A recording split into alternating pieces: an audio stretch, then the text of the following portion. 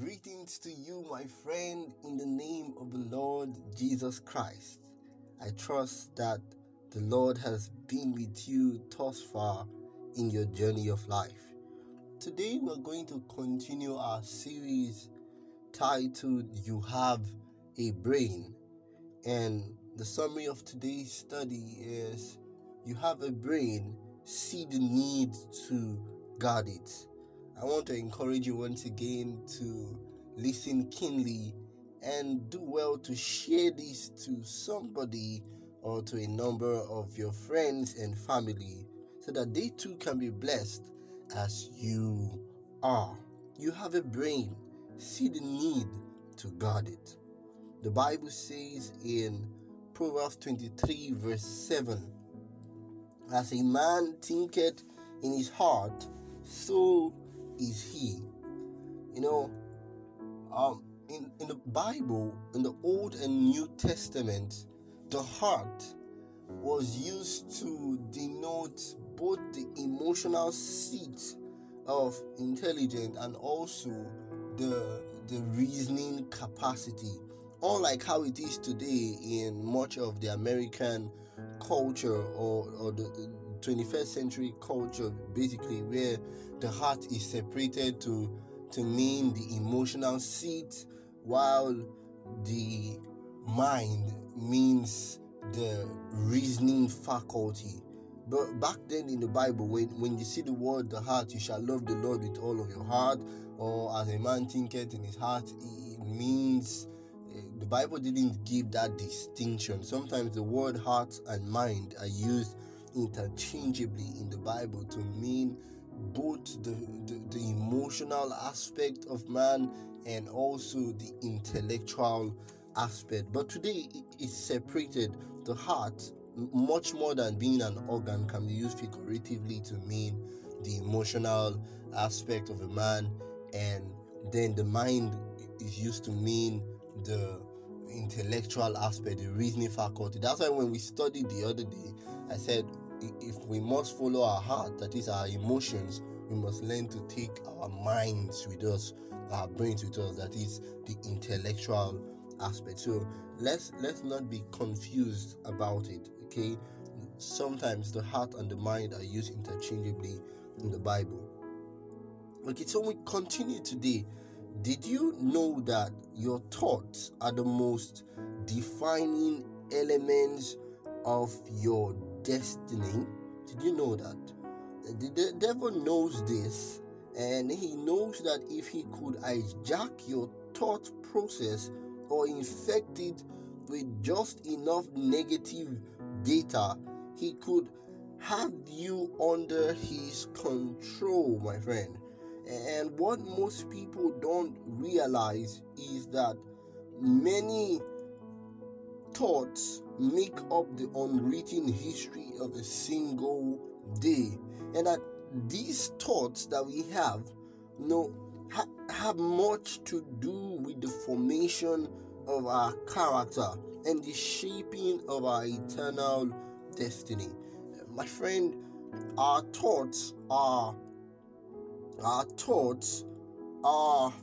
and in our brain, our thoughts and our thinking processes must be strictly guarded, because one impure thought has the ability to leave an evil and deep impress on the mind.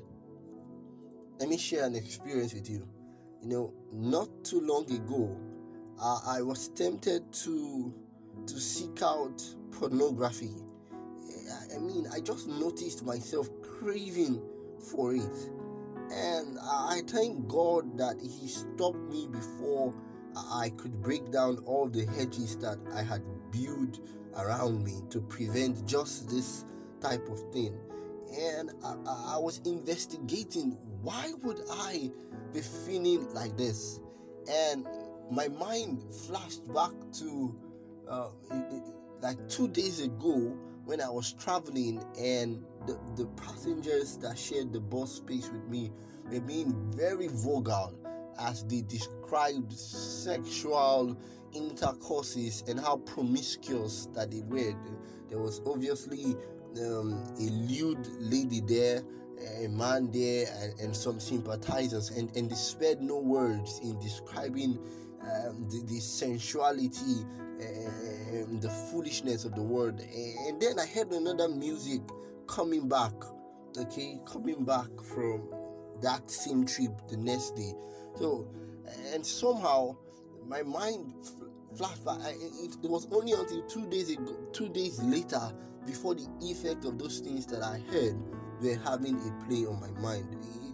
This is not an entire excuse when we allow our minds to wander, because God has given us the power of choice and the ability to control them. I'm saying that they are influences, and we must learn to guard against these influences.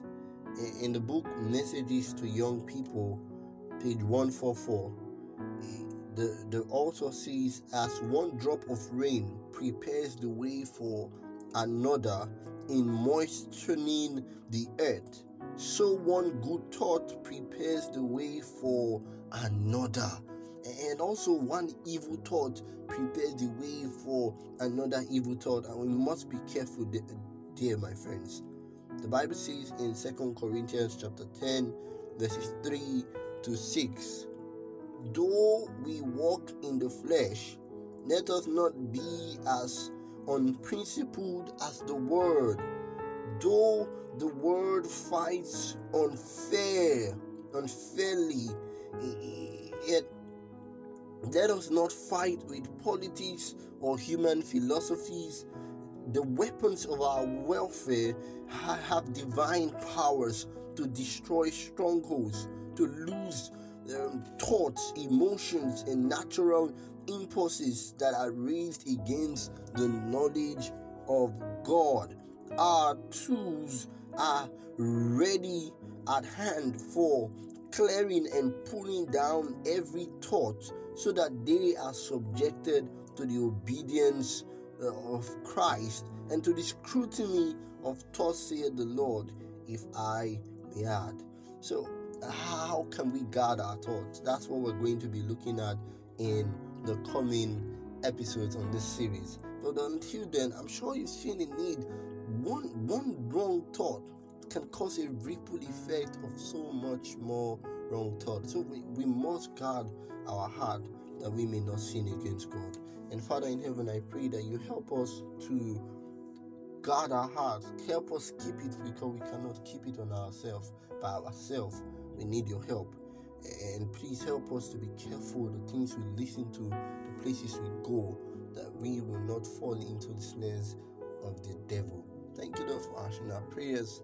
We have asked in Jesus' name. Amen. God bless you. Have a